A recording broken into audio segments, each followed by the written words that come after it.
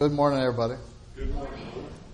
We are excited to be back, and I'm disappointed you didn't break the record while I was gone, so we got to keep working on that. We are happy to be back, happy that Austin was able to be here with you, and hope that he will be here again soon. We plan to be here next week, and then both Austin and I will both be gone the week after at Polishing the Pulpit. I would like to invite you to Polishing the Pulpit. There'll be over 250 speakers, 700 lessons, all crammed into about 8 days. Starts the 17th and ends on the 26th. And we would love to have you come up there to Sevierville. It's at the Sevierville Convention Center. I'm one of the directors now. They've promoted me, and we'll see how all that goes. We haven't had it for 2 years, so it's been 3 years since we've had it. We canceled for 2 years due to COVID, but we are back, and it's very exciting. We have about 4,000 people registered so far, and the singing is pretty good, as you might imagine. So we would love to have you come and visit us up there. It's free on Sunday, and it's free on the Wednesday, the 25th. So come on up and enjoy fellowship and great preaching. If you'll turn in your Bibles to Matthew chapter 15, I'm going to begin by reading the two accounts of what's known as the miracle of the Syrophoenician's daughter. I know that's not a very great sermon title, but it's the best I can come up with, because that's what we're talking about, is the miracle of the Syrophoenician's daughter. And we're going to start in Matthew 15, verses 21 through 28, and then we're also going to read in Mark 7, the other account of this miracle. It is in there twice. Luke and John do not include it. So we'll begin Matthew 15 and start in verse 21. It says, "Then Jesus went thence and departed into the coast of Tyre and Sidon. And behold, a woman of Canaan came out of the same coast and cried unto him, saying, Have mercy on me, O Lord, thou son of David. My daughter is grievously vexed with a devil. But he answered her not a word. And his disciples came and besought him, saying, Send her away, for she crieth after us. But he answered and said, I am not sent but unto the lost sheep of the house of Israel. And then came she and worshipped him, saying, Lord, help me. But he answered her and said, Is it not meet to take the children's bread and cast it to dogs?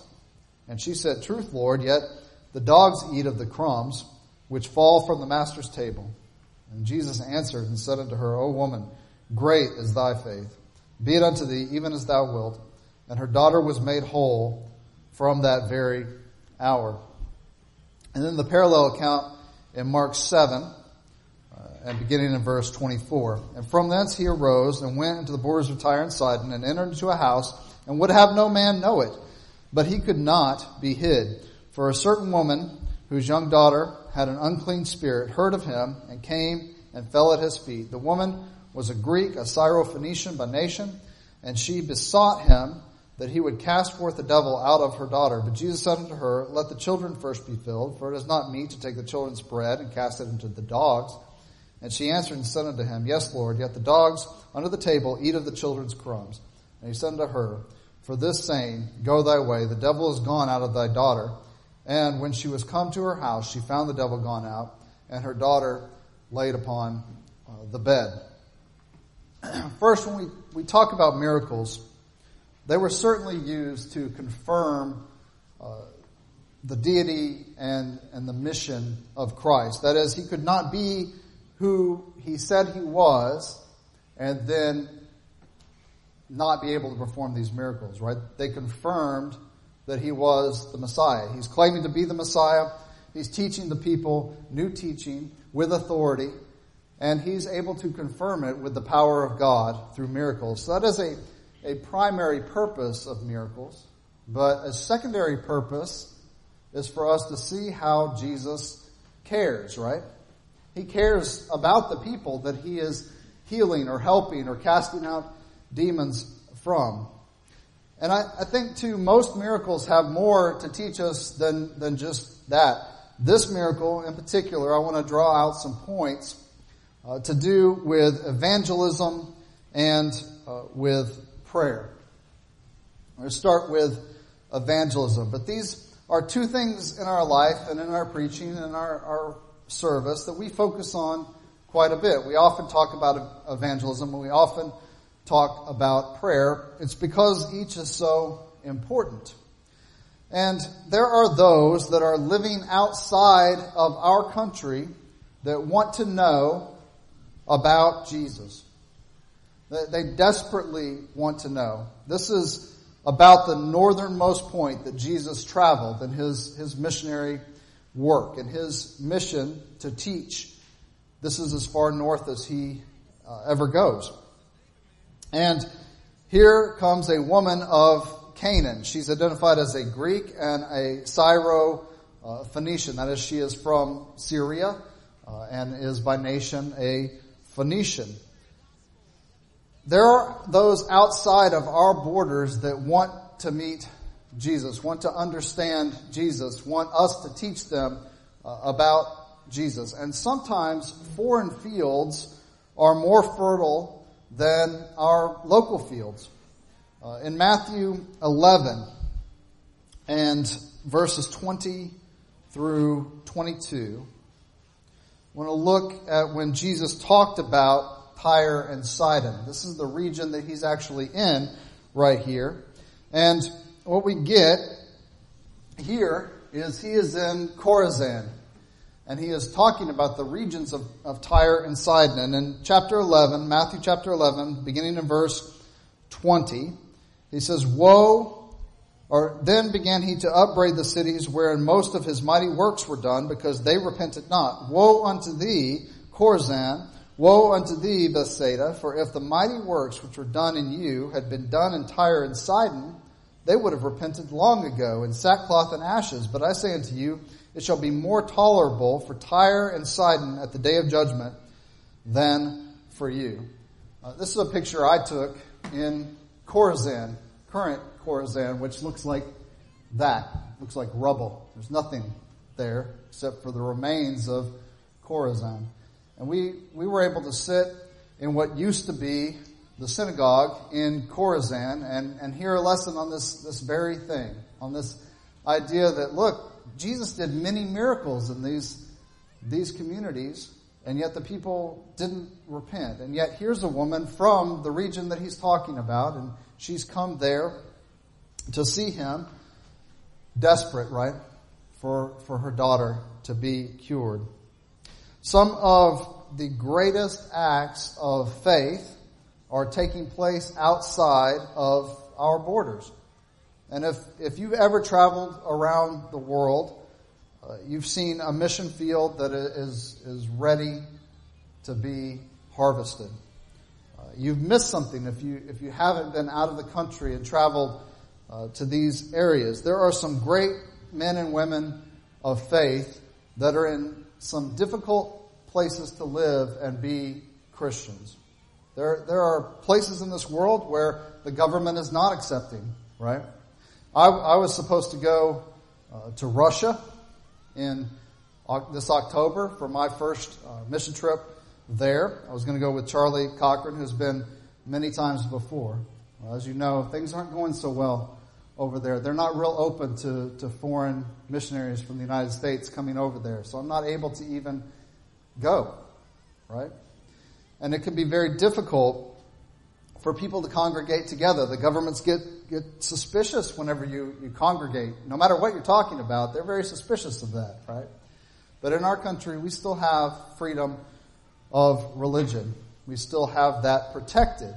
Sometimes people try to change parts of that, but at least for the time being, we're very blessed in that sense. In some of these places, they don't have the freedoms we have, but here is a woman of faith. She's outside the land of Israel. And in Matthew, there's only mention of two individuals where Jesus says, you have great faith. And I find it interesting that in both of those, one is the centurion who comes to him on behalf of his servant, right? And Jesus says, okay, I'll come and heal your servant. And the centurion says what? He says, well, you don't even have to come. I understand authority. I understand you have the authority. You could do it from right here. You don't have to come to my house. And he says, what? Oh, you have greater faith than I found in all the land of Israel.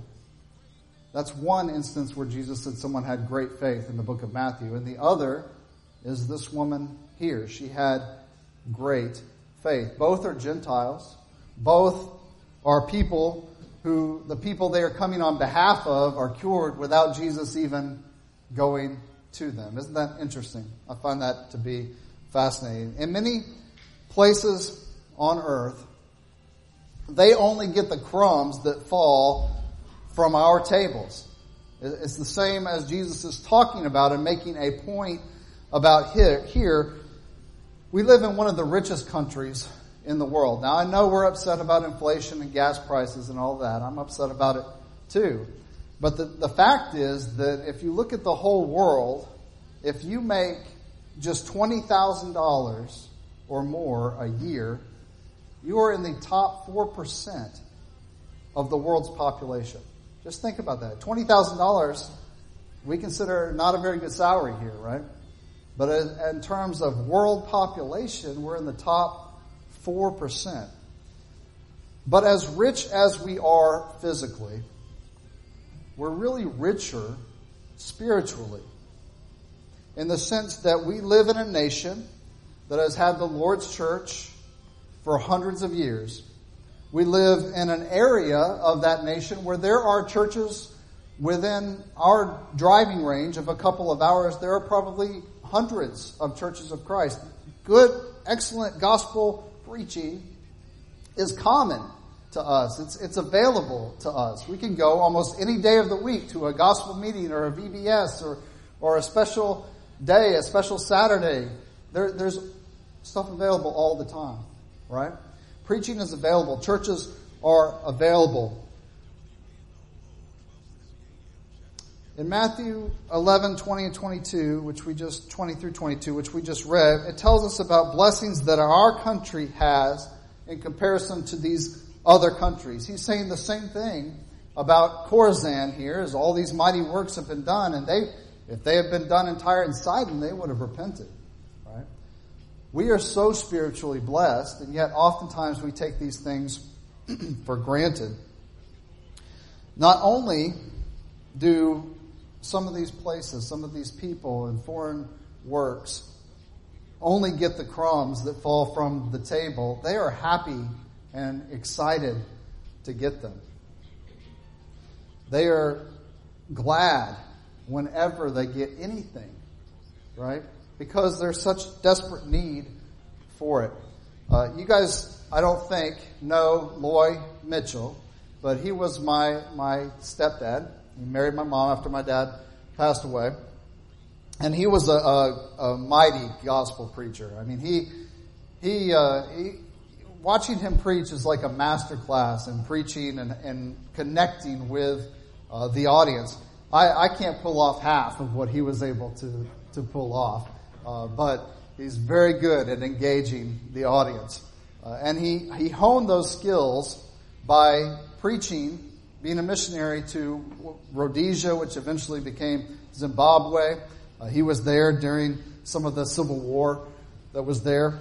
And then after 28 years, I think it is, he came back to the United States, but he continued to make trips. They founded a preaching school over there, and he would make trips and visit the congregations. And he told me, he's passed away now, but he told me a lot about the people in Africa. Now, I've never been. My mom's been many times, so she can tell you, she has witnessed this, and she can tell you about it. But he said people would travel many miles. They would walk to church many miles to come to church, to come to the services, to come to worship on Sunday. And when they get there, they expect at least an hour lesson. If you're going to preach, you've got to preach at least an hour. I mean, we've walked a long way, right? And then after the preaching on Sunday morning, you're going to expect 30 to 45 minutes of observing the Lord's Supper. And many times, it will just be in a cup that they pass around. One time, he said, he sat up front because he knew that they didn't have the individual cups. They just passed the cup around. So he sat up front so he could be one of the first. Well, they started in the back. And by the time it got to him, it had a fly swimming around in it too. But they're taking to the Lord's Supper. They'll spend 30 to 45 minutes doing it. They will have almost another sermon talking about the Lord's Supper and observing it and thinking on these things and showing the Lord's death until he comes. And then there's going to be another sermon. And then after that, a meal. And then more preaching. And one time, Lloyd told me that he was tired and his voice was starting to give out after a day of preaching at multiple congregations. They would go to many places. They're trying to, you're spread thin. You're trying to go as many places as possible. But he was tired and he only preached for 25 minutes. And when he sat down, they came to her, "Are you sick? Are you okay? We want more," right? If I stop preaching at 25 minutes, you guys would be like, "Good, we can get to the restaurants a little bit early," right? And I understand. That's the culture that we live in. But they knew he was only going to be there for a short time, and they wanted to soak up every bit of it, right? They're hungry for the meat of the Word. I've seen the same thing play out at Polish the Pulpit. I'm about to go back again after 3 years. We haven't had it for 2, and this is the 3rd year. We're able to have it again. There are brethren that are coming from India, Africa, some from the Middle East, from Asia. And when they get there and they see 250 speakers and 700 lessons and bookstores with all this material and stuff for children and stuff, they are, you should see their eyes. They've never seen anything like that before. They get flash drive with 500 lessons on it. It's a treasure to them. They are amazed and they are so excited and shocked at the abundance that we have. But we take it for granted. And we need to get some of that appreciation for what God has blessed us with and then go out and share it with others. Sometimes we act like we're under the limited commission, like we just have the commission to our family, our friends. But we're not. We have the commission, the Great Commission, to go into the whole world. Jesus points out at this point in his ministry that it's an opportunity for the Jews to obey. For them, he's calling them to repentance. But Jesus knew that someday his mission would be for the whole world. Now, this is kind of an odd story, right, that we read. He's kind of what we would think is rude to her, isn't he? First, he's not even answering her. Then his disciples come and they're like, "Make her go away. She is annoying. We're trying to hide you here and she's drawing attention to you." And then Jesus, when he does answer her, he talks about being fed and the dogs and all this stuff. But first, when Jesus doesn't answer her, think about another time. There's a couple of times when Jesus doesn't answer people. I always find that interesting when you compare how Jesus acts in one instance with how he acts in another. There is the instance where they bring out the woman taken in adultery and they're trying to trap Jesus. Well, he says he's going to forgive sinners. We're going to get him. We're going to trap him. And they ask him what should be done with her. And he doesn't answer them. He stoops down and starts writing on the ground. We don't know what he wrote. Some people, I like to think, he starts writing the names of the accusers and their sins. And they get quiet quick. I don't know if that's the case, but I like to think it is. But whatever he was writing, he doesn't answer them directly. And then he says, "Whoever is without sin, cast the first stone." Another time that Jesus didn't answer people was at his trials. It was almost his, we call it modus operandi, right? This is his way he is addressing these trials. He's before the high priest in Matthew 26. In fact, the high priest even slaps him. And yet he doesn't answer some of the direct questions from the high priest. In Matthew 27, part of the trials before Pilate, he's not answering Pilate. Although he does provide some answers later to Pilate, here he doesn't answer him. He's not going to defend himself in this case. And then in Luke 6:9, he's before Herod. Herod, who had killed John, and now wants Jesus to perform a miracle. He wants to see, a magic trick, essentially. He wants Jesus to perform for him. It's a difficult circumstance, but Jesus doesn't even answer him. Then Jesus talks about the children being fed and the dogs, and that's children, the Jews, compared to an often term that they would use for Gentiles being dogs. He's bringing that to the forefront. Now, some think that Jesus was testing her. He was trying her faith, to use the term that the Jews used for Gentiles, dogs. And some think that Jesus is trying to show his disciples that this is how the Jews treat everyone, and this is not how we are to treat people. And maybe that's the case, but they don't listen. They make fun of them. They don't show compassion. They don't show caring, and Jesus does. And maybe it's some of both of those things, but she keeps coming. She doesn't stop. She's desperate, right? And Jesus says to preach the gospel to every creature. People have been chasing Jesus forever. Certainly here when he was on earth.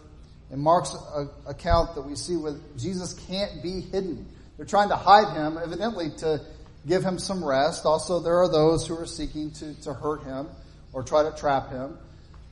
And so he goes here to try to get some rest. But he can't be hidden. She finds him. She hears he's there. The rumors have spread that he's here. Jesus is here. The opportunity for what you need to save your daughter is there. And so she goes and she hunts him down. There have been a lot of people that try to hide Jesus, right? It doesn't ever work out very well. People say in our country there's a separation of church and state, right? We're going to hide Jesus. He's not in the government. And yet, he's in our laws. He's in our morals of our country. He's in our documents. He's in our monuments, right? They try to hide him, but it's impossible to hide Jesus. There's really only one way to hide Jesus. It's the Bible prescribes it. If you want to hide Jesus, it's in Matthew 13:50. It says you've got to stop your ears up and close your eyes. I always think of Barney Fife doing that. He didn't want to hear, right? It's like that. That's the only way to hide Jesus, to keep him out. Now, there are a lot of people in our society doing that. But that's the only way to keep Jesus hidden. But there are a lot of people with closed eyes. And sometimes we want to send away those that draw near. Sometimes we're tired, or sometimes they're not our social status, or they've got problems, and we don't want them to make their problems our problems. We see them as disruption to our work rather than our work. And I think Jesus is drawing the point out here. He's saying, look, I don't think Jesus saw her as a disruption to his work. I think he sees her as his work. Right? I'm going to make some points to my disciples here, and eventually they're going to write those things down, and they're going to be able to make points to the whole world, is that we are here to seek and save the lost. And she fell into that category. So there are many things, I think, to point to evangelism. But I also want to bring out some points to do with prayer. Now, I'm going to fairly quickly go through all of these, but there are several points that I want to talk about with prayer, and I'll put them all up on the screen, granted in tiny print, as we go. And first, I want to point out that she came timely. She didn't wait. She hears that Jesus is near, and she comes. She sees an opportunity. It might be her only opportunity, and she takes it. And of course, she's not the only one. Many people are coming to Jesus in this way. He's being almost mobbed everywhere he goes, right? But we see this principle even in the Old Testament. Isaiah 55:6 says, "Call on the Lord when he is near, while he may be found." Well, she's doing that. She's heard that Jesus is in her region, and she's traveling to him. Why would she do that? Well, secondly, she came desperately. She has a desperate need. Her daughter has an unclean spirit, is possessed by a demon. And there's no solution. She cannot find someone to exorcise this demon out of her daughter. She has a deep need. The demon possesses her, and that's going to be destructive to her and to her life. Demons, we find, as we look at them being cast out by Jesus, that they are destructive when they are in the person. They ruin the person's life, right? But they are also destructive when they come out. You know, they're violent when they come out. When they go into the pigs, right? What do? They run off a cliff. I think there's a lesson to be learned from demon possession, and that it demonstrates how little Satan cares about those that he gets, right? He doesn't care what happens to us when he's in control of us. He doesn't happen what happens to us when he loses control of us. Satan doesn't care about us, but Jesus does. So where could she go but to the Lord, right? And we should come to Jesus when we are dealing with problems. Now, I think we get on to people sometimes, we say that they only turn to Jesus when things are bad, right? They only start praying to God when they're in desperate need. Why is that? It's because it's the only place to go, right? When you run out of all the options, when you've finally figured out that you've tried all these things and there's nothing you can do but turn to God, turn to Jesus, right? We should come to Jesus when we have problems. Now, we should develop our prayer life and our spiritual life to the point where we don't just go to Jesus when we have a problem. We don't just turn to prayer to the Lord when we have a problem. It's not the only time we turn to God. But Hebrews 4:16 says it too. It says that come when you have a time of need, right? David cried, "Hear my cry, O God," in Psalm 61 and in other places. Hear me when I call, right? Where else are we supposed to go? Jesus, God, has the answer, right? When we're in desperate need because of sin, He has the only answer. The only solution to it is God has provided the solution through His Son, who came and died for us and then seals us by the Spirit in Jesus, in the church, in our saved state. So that as long as we're walking in the light as He is in the light, we will be with God. We are reconciled with Him. Third, she came humbly. Matthew 15:22 says she's asking for mercy. Mark records that she came and fell at His feet, right? She comes humbly before Jesus. And we have to approach God humbly. And that works hand in hand with my next point, which is reverently. She comes to God, she comes to Jesus reverently. She calls Him Lord. In 15:22, 25, 27, she calls Him Son of David, which is an expression normally the Jews would use towards the Messiah. But there's also that connection to Tyre. The king of Tyre loved David, and he supplied the wood for the temple of Solomon because of David. So there's that connection to Tyre from that as well. And we think about how we're to approach the throne of God in prayer. We're to do so reverently, right? Humbly and reverently. When Jesus teaches His disciples how to pray, He says, "Our Father which art in heaven, hallowed be Thy name." Reverently. We're approaching reverently. Fifth, she came steadfastly. This is probably the most remarkable thing about her, and the reason that Jesus says she has great faith. She sticks to it when He doesn't answer her. When He's trying to be hidden, she finds Him. When He doesn't answer her, she continues on. When the disciples are complaining about her and they're talking about her, she continues on. And when he talks to her and he says, why should I give that to the dogs? She's insulted. She continues on. Would we do that? She says, true, Lord, but even the dogs get the crumbs. I love how steadfast she is, right? We get discouraged so easily. It's so easy to become offended and stop worshiping or stop coming to church, being around brothers and sisters. It's easy to get offended at something that the preacher says, or somebody doesn't talk to me, or somebody did talk to me and offended me. I'm just not going to go be around those people, right? But we're here to worship God. And we should not let anyone stop us. Nothing stand in our way. The Bible encourages us to be steadfast in our prayer. Luke 18:1, men ought to always pray and not faint.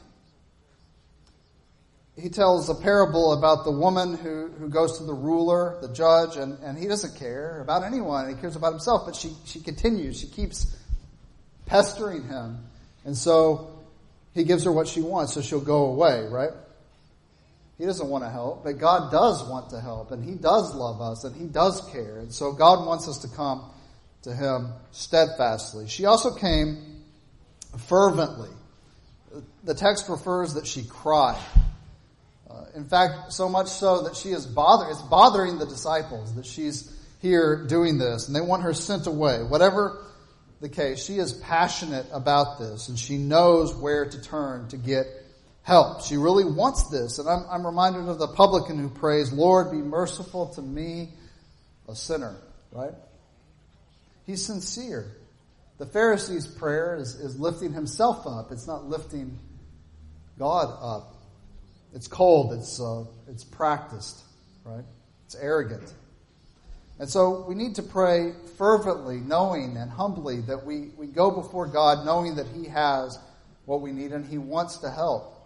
And that leads to the last one, is that she comes boldly before. Here's this Gentile woman approaching a Jewish man.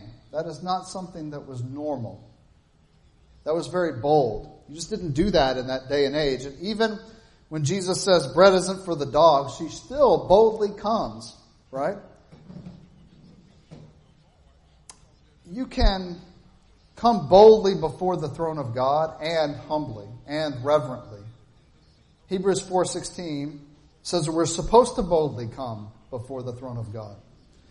So we can't come humbly, reverently, and still boldly. In the sense to come boldly is to come understanding that God wants to help us. He wants that relationship with His children. Humbly is by knowing that you can't help yourself, that you have to turn to God because He has the answer. And there's a connection, really, I think, between grace and faith. This woman's daughter is healed by the grace of God because she had great faith. And we need both. We need to come before God. If we are lost, you need to come humbly before God, but boldly knowing that He has provided the answer for salvation. That salvation is obtained through obedient faith. That is, confessing Christ before men, repenting, that is turning away from our sinful lifestyle. Doesn't mean we'll never sin again. It means that we're turning away from that and trying to walk in the light as He is in the light. And then being baptized for the remission of your sins. That is, immersed in water in the name of the Father, the Son, and the Holy Spirit for the forgiveness of sins. That's coming boldly and humbly, submitting to what God has prescribed for the disease of sin. And then if you have done those things, but you're no longer walking in the light, you've let sin come into your life, He provides a solution for that too. You can come boldly knowing that God wants all men everywhere to repent. He wants to reestablish that, just as the prodigal son's father wanted him to come back, right? Wanted him, was looking for him, rushed to meet him as he sees him coming back to repent. God wants that for you. If either of those is the case for you this morning, don't go away lost. Come as we stand and as we sing.